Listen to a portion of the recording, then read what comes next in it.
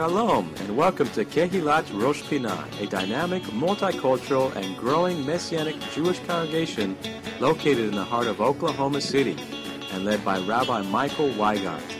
Our goal is to bring you the message of the Word each week from a Jewish perspective and to exalt the Messiah Yeshua as Lord and Savior over all. We are a loving congregation made up of both Jew and Gentile, now one in the Messiah, with Shabbat morning services at 10:40 a.m., and various studies throughout the week. Please come and join us next time you are in Oklahoma City. We would love to have you. And now, we hope you enjoyed today's message.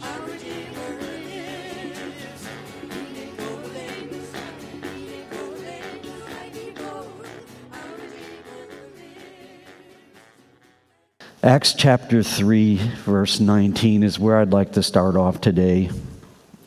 It starts out pretty directly, doesn't it? Acts 3, verse 19. I'll be reading from the New King James Version for the most part and mentioning some other translations as we go. But Acts chapter 3, verse 19.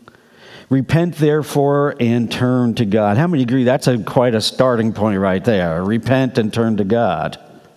Repent therefore and turn to God, that your sins may be blotted out or erased, so that times of refreshing may come from the presence of the Lord, and that he may send Messiah Yeshua, who was preached to you before, whom heaven must receive until the times of restoration of all things, which God has spoken by the mouth of all his holy prophets since the world began. This passage, Acts chapter 3, contextually, if you look at the Acts chapter 3, it's right after the miracle, the healing of the lame man at the Gate Beautiful, as it's called in English. And if you remember, he's healed, and he doesn't sit there quietly with his hands folded. The Lord touches him, heals him, and what does he do? He gets up, he's walking and leaping and praising God, as the text says in Acts chapter 3. He's actually excited about what God is doing or has done for him. He receives a miracle intervention from the Lord. His life looked quite hopeless. He was relegated to sitting on the sidelines and being totally dependent upon other people. And I'm sure when I say that none of us here would like to be in that type of a situation. And as Kepha, Peter, whom the Lord used mightily in that circumstance, as he begins to share with those who are around, those who have experienced and witnessed this, he begins to share with them what we just read from Acts chapter 3, verse 19, is a small segment of a larger, what we might call drash, a larger segment of his speaking, of Kepha's speaking to those who are there. And I want to mention to you, as we look at verses 19 through 21, that it is direct, as I mentioned. It says repent, and repentance is an important thing. It's not a matter that's often talked about nowadays, but it's critical for us. If we're not walking the way we should, we must come to a place of repentance, of turning, getting back with the Lord. It says, repent therefore and turn to God. But it says your sins may be blotted out, erased. But what I want to focus on are the next statements. It says, so that times of refreshing may come from the presence of the Lord. How many of you like times of refreshing? We need those. It's important for us. And then it says in verse 20, and that he may send Messiah Yeshua. This is a reference to Messiah returning. As we are here on Shabbat mornings, and our person that's leading the chazan, the person that's leading our liturgy, usually has his face towards the east and mentions something about Yeshua returning to Yerushalayim, to Jerusalem. And today, if you were here during the liturgy, as Eric mentioned about the Mount of Olives splitting, referencing a passage in the book of Zechariah, what a day that's going to be. And yet here, Kepha, that he may send Messiah Yeshua, who was preached to you before in verse 20 of Acts chapter 3. And then it gives us a bit of a timeline here. Whom heaven must receive until. Heaven must receive until the times of restoration of all things, which God has spoken by the mouth of all his holy prophets since the world began. So it mentions the times of restoration of all things, and it also mentions, again, and I'm repeating this on purpose, it mentions that God has spoken by the mouth of all his holy prophets these things previously. Now, it's true that this passage from Acts chapter 3, when we couple that with several other passages from the scripture, and maybe you have some passages in mind if you're familiar with the Word of God, that you would connect with this passage. But I want to share several with you that I connect with Acts chapter 3. When it talks about heaven must receive until the times of restoration of all things, I think of this passage. Isaiah chapter 11, beginning with verse 6. Vegarzev im keves, and the wolf shall dwell with the lamb. Venamer im gedi, and the leopard shall lie down with the young goat. Ve'egel uchfir, the calf and the young lion and the fatling together. Ve'na'ar katon nohegbam, and a little child shall lead them. Ufara v'dov, the cow and the bear shall graze. Their young ones shall lie down together, and the lion shall eat straw like the ox. The nursing child shall play by the cobra's hole, and the weaned child shall put his hand in the viper's den. They shall not hurt nor destroy in all my holy mountain, for the earth shall be full of the knowledge of the Lord as the waters cover the sea. Now, what a passage that is. I think there would be unanimous consent here today that this is not where we're at right now in our world. I mean, just the idea, of course, it's a translation here that I'm using, where it says, the nursing child shall play by the cobra's hole, and the weaned child shall put his hand in the viper's den. I just say, oi, when I think of that. Those of you who are moms and dads, and you think about it, those of you who have a love for children, or have watched children, you realize you wouldn't want that to happen right now. Would you want the nursing child to play by the cobra's hole? No. Would you want the weaned child to put his hand into the viper's den? No.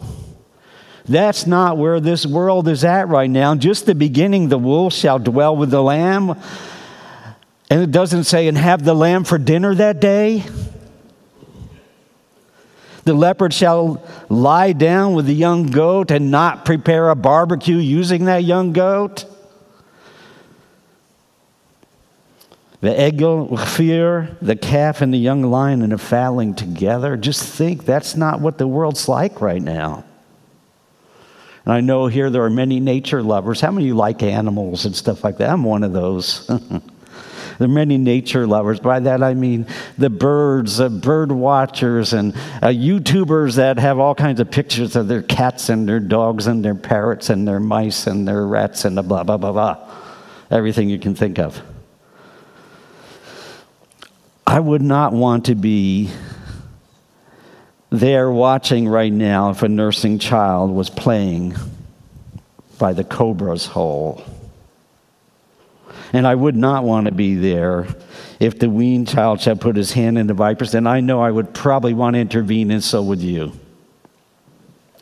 But if you remember Acts chapter 3 that we read, verse 19, 20 through 21, heaven must receive Yeshua until the times of restorations of all things, which God has spoken by the mouth of his prophets.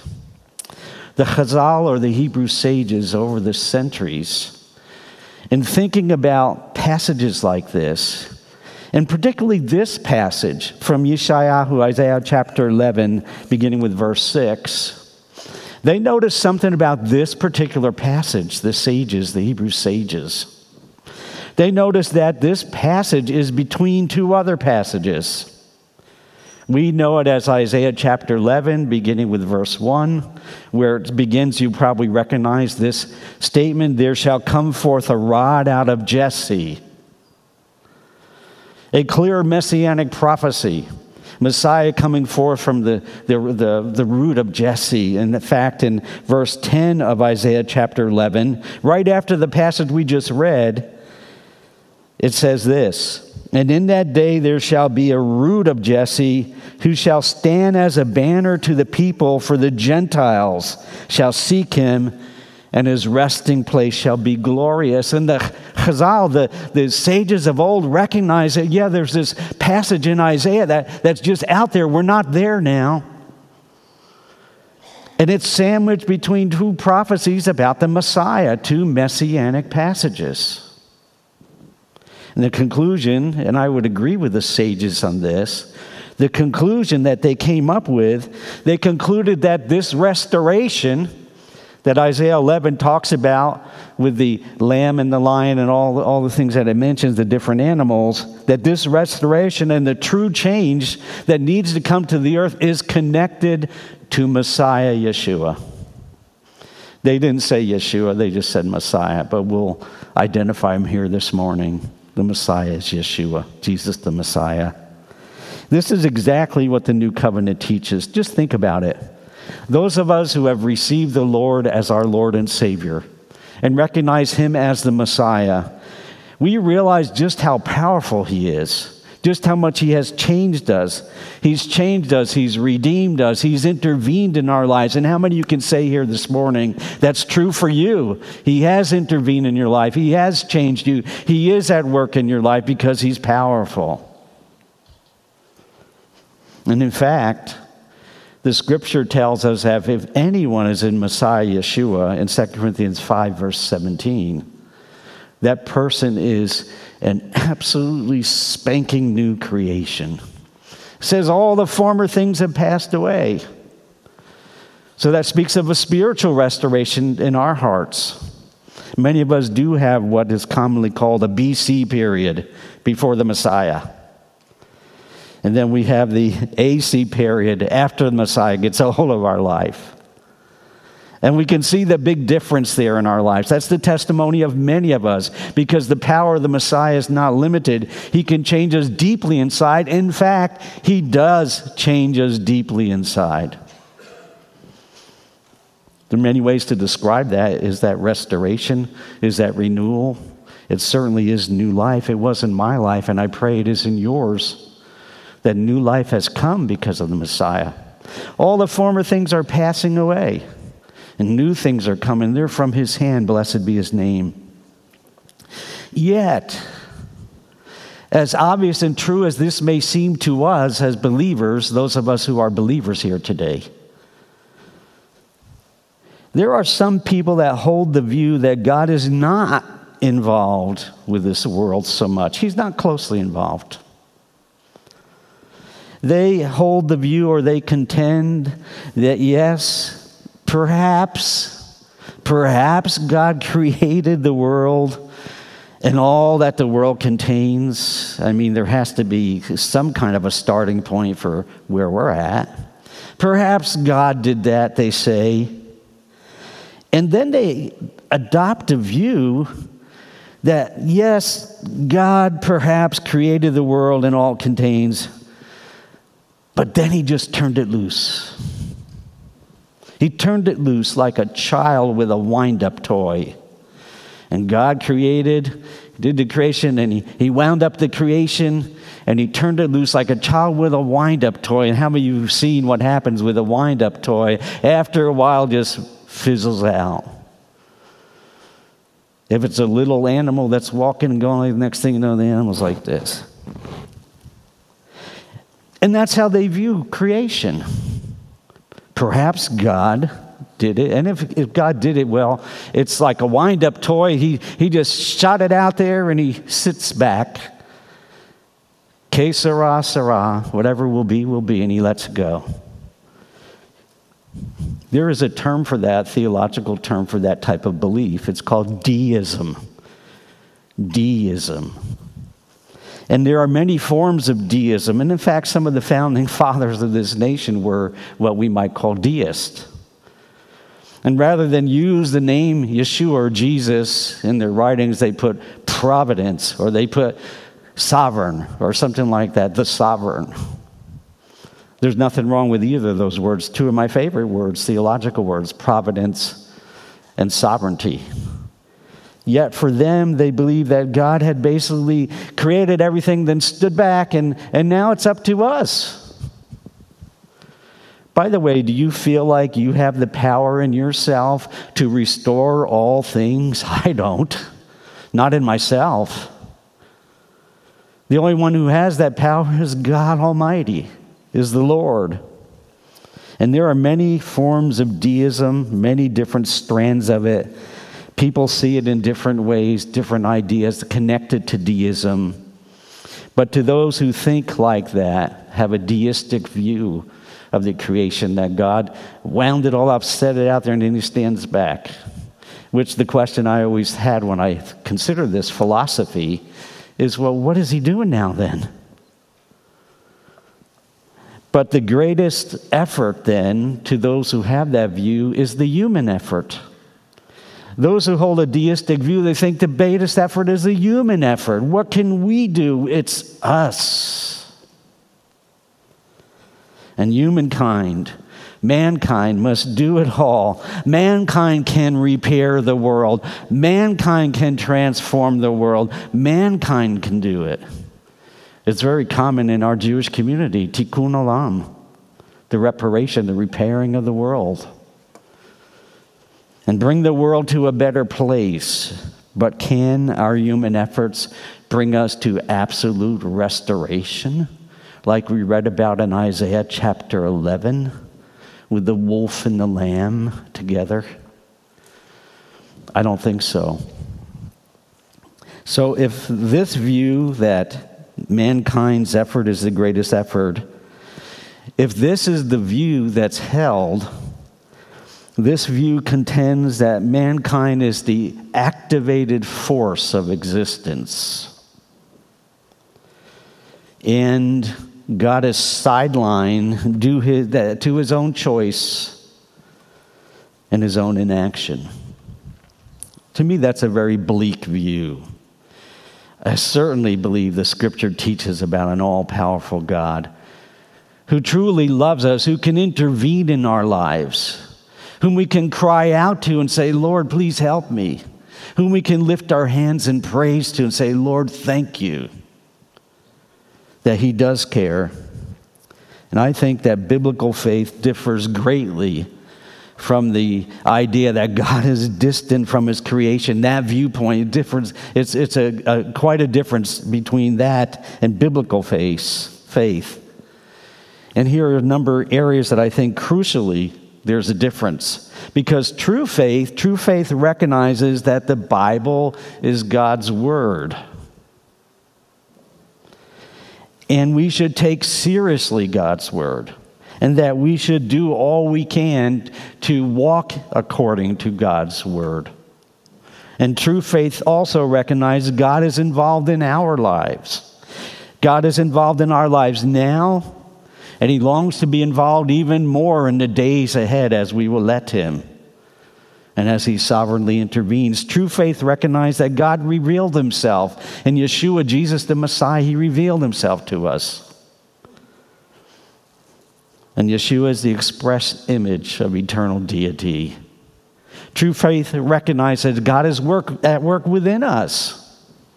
He's working within us, conforming us to the image of his Holy Son, Yeshua. And we know that when this is said and done, we're going to be like him. I don't know exactly what that means, but it's going to be glorious. True faith also recognizes, and this is a key point, where a deistic view doesn't. True faith recognizes that there are ultimate destinations for mankind. You know, one of these destinations is not commonly spoken about. The idea of heaven, pretty receptive to that, aren't we? But the idea of hell and the opposite of heaven, separation from God, is not highly looked upon in our society. It has left many pulpits. It's not spoken about. But God is the judge. And if we believe what the Word of God says, there are ultimate destinies, there are ultimate locations that we go to. There is a heaven and there is a hell. God is the good judge.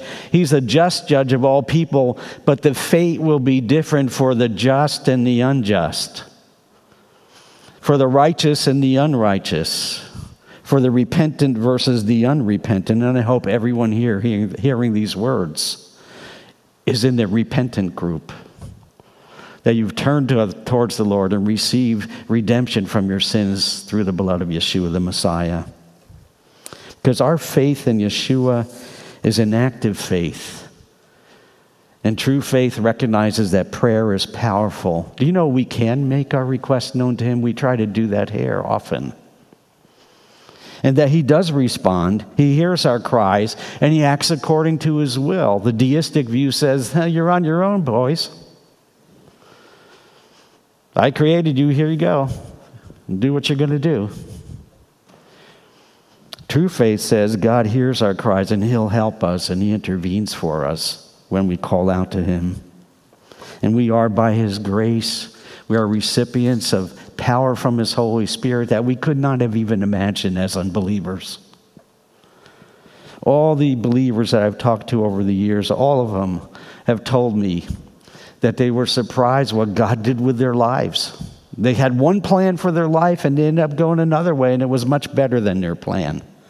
And if you're like me, some of us have made some mistakes along the way, and now we want to make sure we go all the more in the way of the Lord in our life, because the way of the Lord is good. It's right. It's perfect for us. It's the blameless way.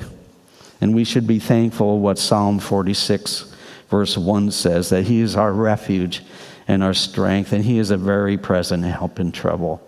We should be thankful for that. Or, if you prefer, He is Emmanuel. With us is God. He's the God who's with His people, rather than the God who's not with us and doesn't care about us. And the Scripture teaches He's the God who's with us, and He cares. He cares about you today. He cares about the circumstances in your life. He cares about what you're facing. He wants you to walk with a future and a hope that He has prepared for you, that He desires for you to walk in. That's what He's trying to do.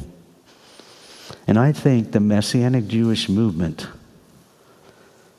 I believe it is a revival movement, or you could even say part of His restoration. And I'm going to conclude with some thoughts about the Messianic Jewish movement here. Many of the old-time Messianic Jewish believers refer to the Messianic Jewish movement as the Messianic Jewish revival. I hear it all the time. The Messianic Jewish revival. And of course, the word revival implies new life. Also has the connotation of restoration and renewal, very terms we've been talking about here this morning. And if you listen to how Rav Shaul Paul the Apostle said in the book of Romans chapter 11, beginning with verse 11, he stated this: I say then, have they, the they here refers to the Jewish people, have the Jewish people stumbled that they should fall, that they should completely be fallen away? He raises that question so he can answer it, and he answers it emphatically. How does he answer it? Say it with me. It's just two words: certainly not. I say then, have they stumbled that they should fall? Certainly not. But through their fall, to provoke them to jealousy, salvation has come to the Gentiles. Now, if their fall is riches for the world, and their failure riches for the Gentiles, say the next 5 words with me, please. How much more their fullness? For I speak to you Gentiles, inasmuch as I am an apostle to the Gentiles, I magnify my ministry. If by any means I may provoke to jealousy those who are my flesh, and save some of them. Verse 15 of Romans 11, for if their being cast away is the reconciling of the world, what will their acceptance be but life from the dead? But are we seeing life from the dead as the apostle intimates here. It says, if their being cast away is reconciled in the world, what will their acceptance be but life from the dead? Are we seeing that? Are we seeing that which seemed gone, that which seemed totally out, now coming back? Have we seen that which was in the background, now coming to the forefront? The answer is a definitive yes. Yes.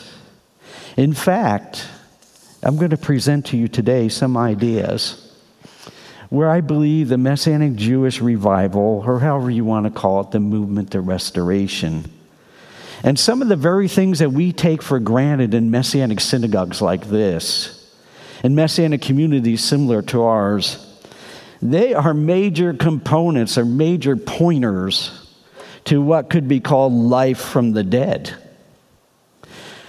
God is bringing about some things, and we're seeing some things that speak of resurrection, life from the dead, that which was before hidden and not seen coming to the forefront.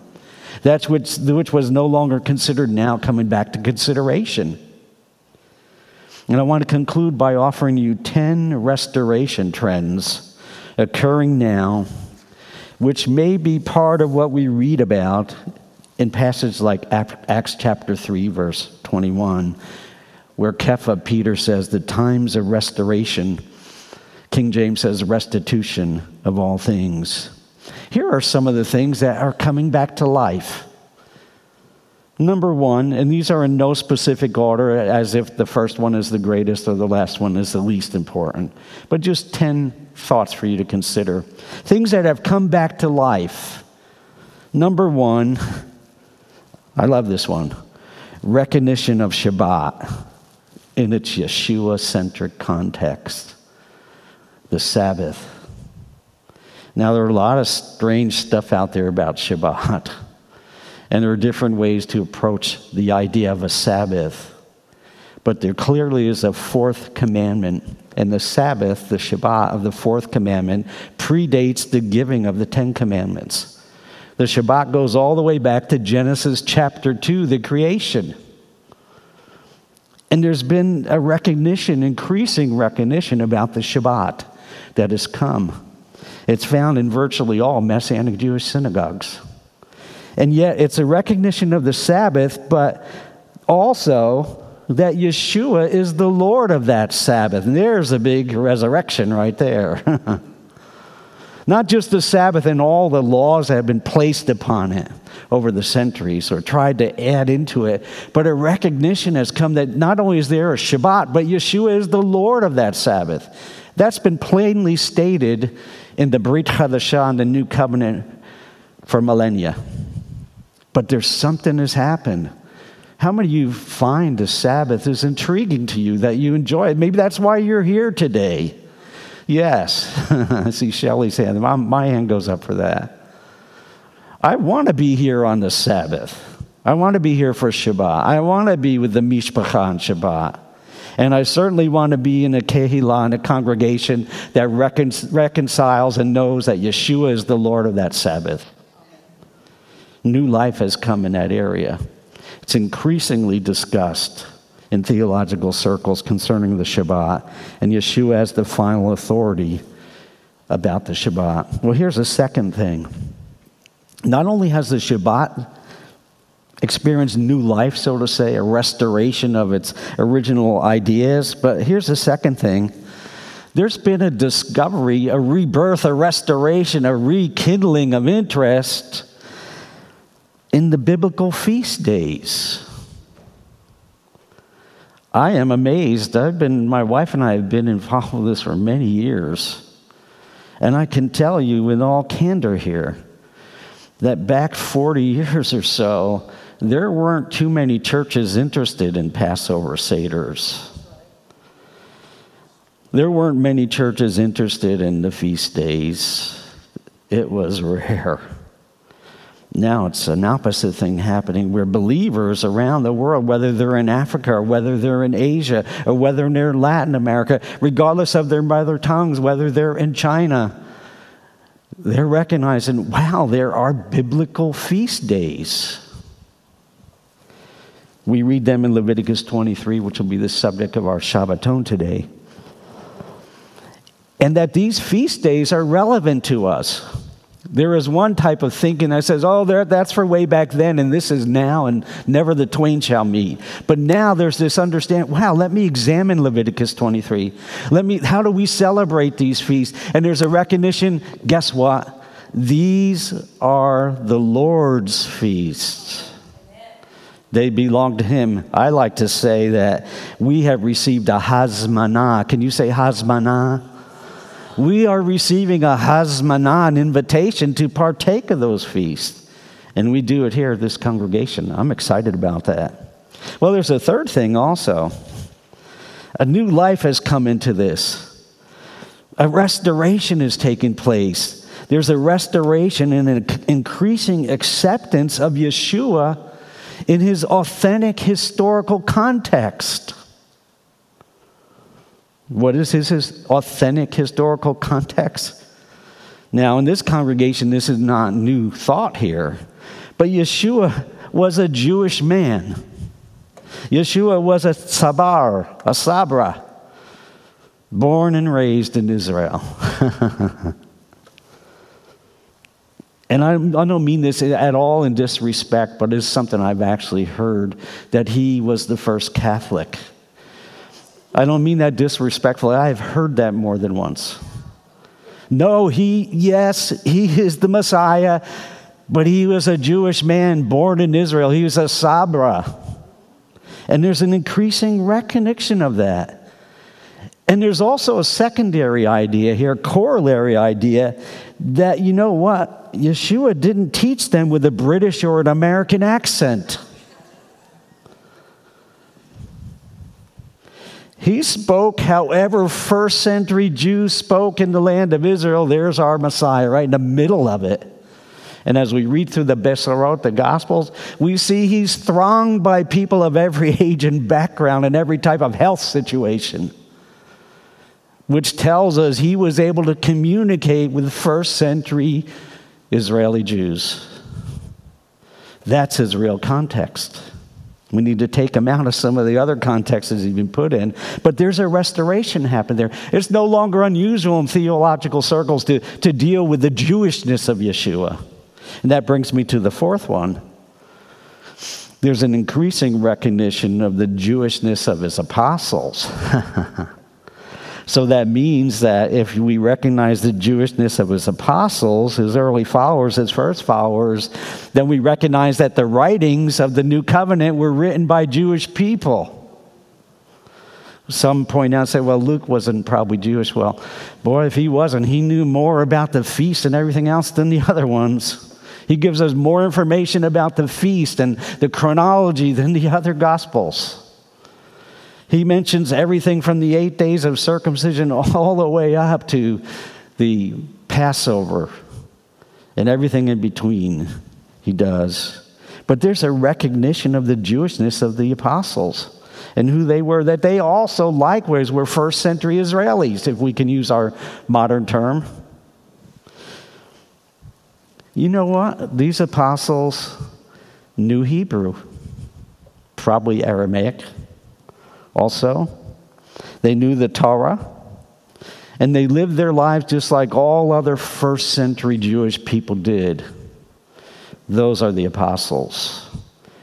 We need to peel off some of the layers that have been placed over them, some of the unusual garbs that have been put on them, including also the garbs that have been put upon Yeshua, and see him as he really is. There's a restoration of the truthfulness of those ideas. And here's a fifth one. There's an increasing acceptance of the New Covenant as a Jewish book. It used to be considered not so Jewish. But there's an increasing acceptance that it's a Jewish book, the Brit Hadashah, that was written by Jewish people. It addressed many issues that were common in first century Jewish thinking. And also the universal themes that permeated not only Israel, but all around Israel. The ideas of redemption and deliverance, The ideas of someone coming that would vanquish the enemy and give deliverance was a deeply seated Jewish theme in the land of Israel. And number 6, there's a revival of the Hebrew language that even eclipses what Eliezer ben Yehuda had imagined. He's considered one of the fathers of modern Hebrew. Helped institute the language of Hebrew into the land of Israel as we know it today. But there is a revival of the Hebrew language. Hebrew's being spoken all over the world now. For Eliezer ben Yehuda, it was enough to think about Hebrew being spoken in Jerusalem and the fledgling city of Tel Aviv or Haifa. But now Hebrew's being taught all over the world. There are Hebrew-speaking Chinese. There are Hebrew-speaking Latin Americans. There are Hebrew-speaking Australians. There are Hebrew-speaking Oklahomans. Something's happened. And it's good because nearly 2/3 of our Bibles originally were written in Hebrew. So as you study Hebrew, and I strongly encourage that, as you study Hebrew, realize that that's language along with Greek and Aramaic are languages that transfer immediately into biblical understanding. You can start connecting your understanding of Hebrew with the Bible directly, the original text. There is also, number 7, a growing emphasis on what is called the divine imperative. What is the divine imperative? That's Romans 1:16 and 17. To the Jews first. First in priority, not superiority, as I like to say. But to the Jewish people first. This is what the first believers did. They reached out to the Jewish people. Acts chapter 1, verse 8 says, "You shall be my witnesses where? Jerusalem." First place mentioned. Judea, second place mentioned. Samaria, third place mentioned. And then lastly, the uttermost parts of the earth, the ends of the earth. The divine imperative that's written in Romans chapter 1, verses 16 and 7. I am not ashamed of the gospel. It's a power of salvation to everyone who believes, to the Jewish people first, but also to all the nations. It's not to Jewish people first to the exclusion of others, or to all the nations to the exclusion of the Jewish people. But to the Jewish people, there's an emphasis there that you can read in the book of Acts. That's how they lived it through. And number 8, Messianic Jewish congregations. I believe there's a restoration happened in Messianic Jewish congregations. I don't know sometimes if we realize what this is. I don't know if we really get it. That we have again happening what we read about in the New Covenant, in the Brit Hadashah, where Jews and Gentiles are together worshiping together, one in the Messiah. That's incredible. We saw that back in the time of the apostles. Nearly 2,000 years ago, that was very normative in places like Thessaloniki and Rome and Colossae, where there were Jewish believers and non-Jewish believers together worshiping together. We have that now increasingly across the face of the earth. Whether it's in Kyiv in Ukraine, or whether it's in Joburg in South Africa, or whether it's Buenos Aires in Latin America, or whether it's Canberra, Australia, or even Toronto, Canada, California, New York, all the states practically. But let that hit you. There's some kind of a restoration that we read about this in the New Covenant. In the book of Acts, the formation of congregation of Jews and Gentiles together. As Ephesians chapter 3, verse 6 shares, it says, the Gentile believers are fellow heirs and partakers of his promise in Messiah through the gospel, even as the Jewish believers are, as Ephesians chapter 2, verses 4 and 5 express and make very plain. It says, God, who is rich in mercy, because of his great love with which he loved us, even when we, Jews and Gentiles, we were dead in trespasses, he made us alive together together with Messiah. And by the way, lest we forget, which we don't, by grace you have been saved. And he has raised us up together, and he's made us sit together in the heavenly places in Messiah Yeshua. You see, God is no respecter of persons. But he doesn't exclude the Jewish people. He's not cast away the Jewish people, as has been theologically taught for many centuries, that God was done with the Jews. He's not. He's alive and well, and he's moving mightily among the Jewish people. Number 9. 9 of 10. We're almost through here. I think this is a great restoration. I'll leave this to your judgment. There is a restoration of biblically based eating practices. How many of you think that's true? That something's happening in the area of kashrut, as we call it in Hebrew. Eating practices. Now, be honest, some may have come from a background where they ate anything that wiggled, moved, or whatever, and didn't try to eat them first. But then when you start reading Scripture and you start connecting with believers that are thinking more in terms of, well, how does God want us to eat? And you end up going back to places like Leviticus. And I'm advocating and saying that I think that there's been a restoration of biblically based eating practices. Some of you may even begin to attend a Messianic congregation, maybe even this one. And you came in thinking, well, I'm doing fine. And you brought the squid to the first oneg, and you were hopefully kindly told, well, actually, we don't like tentacles in our lunch. But there's a restoration happening. People are starting to take it seriously. It's not a matter of superiority. Well, I don't eat the tray for the unclean stuff, so I'm better than you. No, it's not about that for you. It's about your chosen way, how you want to live your life and conduct yourself. And you're looking to the Word of God and you're saying, hey, this is my direction I want to go. And then you're validated as you read the New Covenant, you read Acts chapter 10, arguably 1 to 2 decades after Yeshua's resurrection. And Kepha, Peter still says, as the sheet of unclean animals comes down from heaven 3 times, Peter is able to say, even after the resurrection, he said, I have never eaten anything unclean. You mean he didn't understand that Yeshua taught that everything was okay to eat?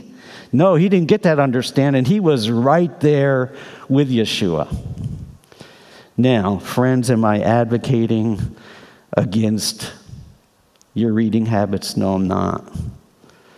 Bevakasha, eat however you please, but there are some people that are looking to Scripture. Maybe some of us here listening to these words, and they're saying, "Well, I want to go a different direction here. Instead of pigging out, I don't want to pig out anymore." or eating high on the hog, I don't want to do that anymore. But they're saying, hey, I want to follow what the Lord says, but we must keep in mind Romans chapter 14, verse 17. We're not called to be the judge of our brother in these matters. Because Romans 14, verse 17 says, the kingdom of God is not meat and drink, but righteousness and peace and joy in the Holy Spirit. Do you realize that you can eat kosher food and still be reprobate in your own ways? Still a gossip, still a lustful person. You may not be doing that with your food. You may think that you're walking a straight, narrow, holy way.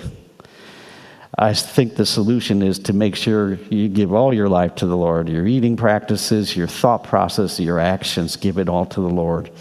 And I want to conclude with number 10, a type of restoration that's happened that I think is very exciting.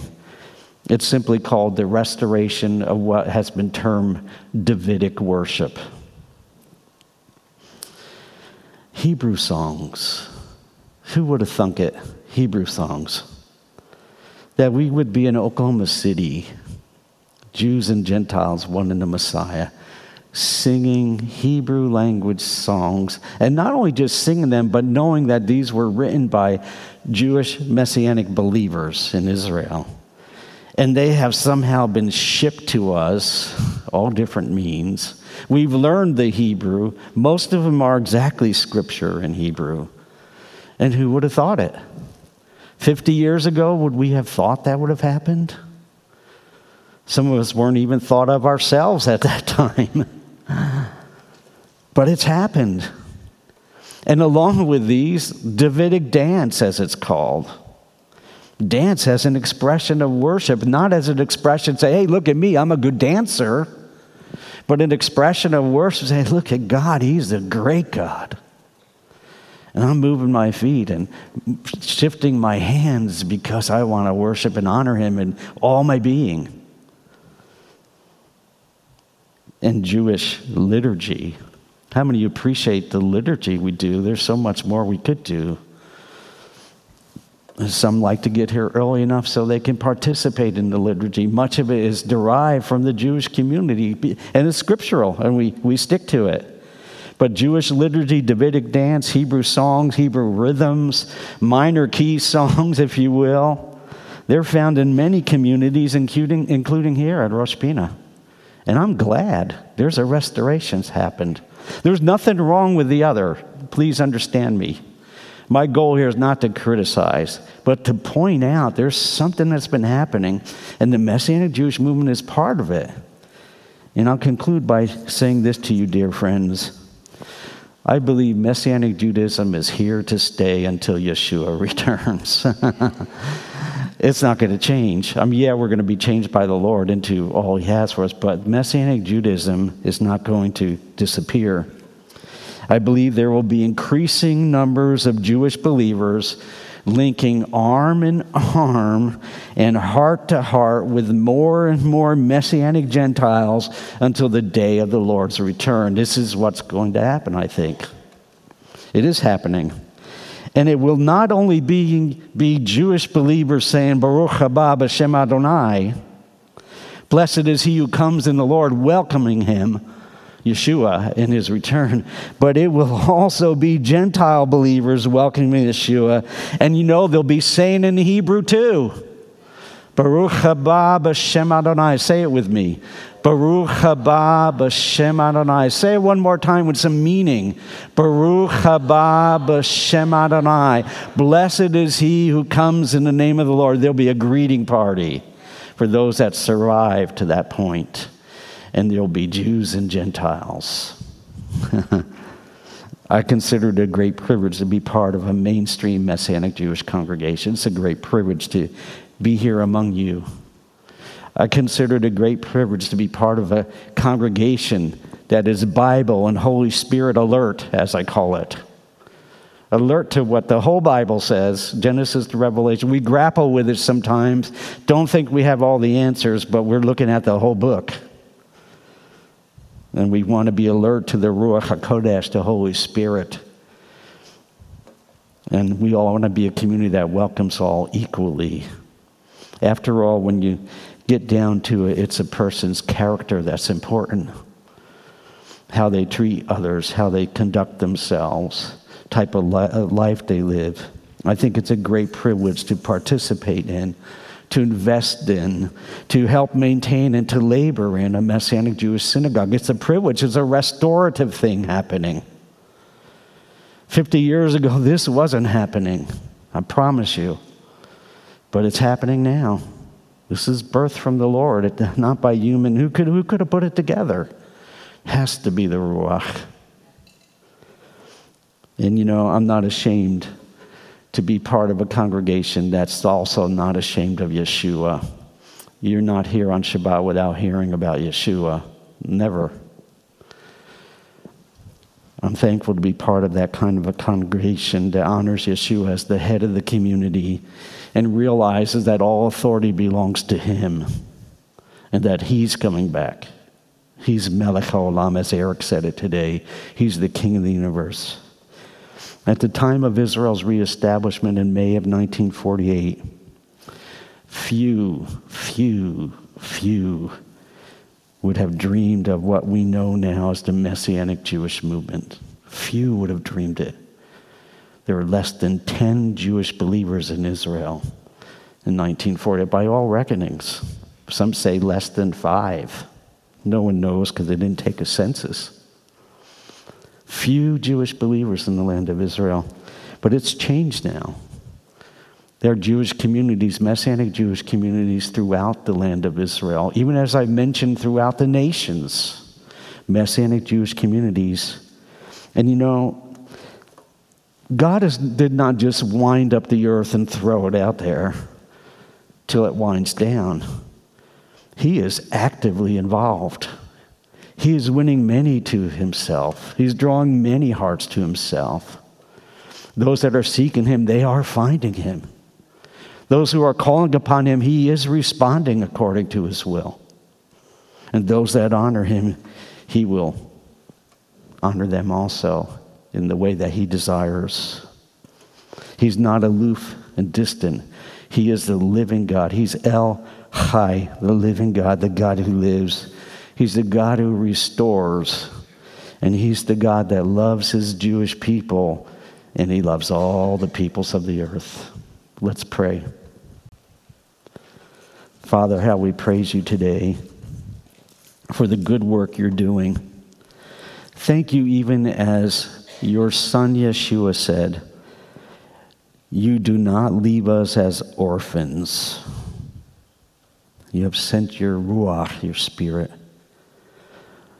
Father, I pray that your Spirit will continue to work and move in all of our hearts, that we might glorify you, that we would recognize the time that we're in, that we would redeem this time, that would be active and involved with your community, doing your labor, that we'd be good vine dressers in your vineyard, faithful, trustworthy, found being about your business upon your return. We pray today for Israel, and we lift up the Jewish people to you. Please, O Lord, remove the veil. Reveal yourself. Show yourself mighty. We pray, Lord, for the nations, that you'll bring many, even in the most far-flung areas of this globe, that by your Ruach HaKodesh, your Holy Spirit, you will touch lives. Thank you, Lord. Thank you that you are involved with our lives, and we offer you praise for that. B'Shem Yeshua. Amen. You've been listening to the Shabbat message from Rosh Pinah Messianic Jewish Congregation in Oklahoma City, Oklahoma. We would love to have you visit us. Our weekly services begin at 10:40 a.m. each Shabbat, and we are located at 2600 Northwest 55th Place, north of Northwest Expressway at the corner of Northland Avenue and Northwest 55th Place. We meet each Shabbat for wonderful praise and worship with dance, liturgy, teaching, food, fellowship, excellent children's programs, and Bible studies on Tuesday nights. For more information, please visit our website, www.roshpinah.org. That's ROSHPINAH.org. You can also reach us by phone at 405-842-1967 or email us at info@roshpinah.org. Thank you for spending time in the Word with us today. Shabbat Shalom and blessings in Messiah Yeshua.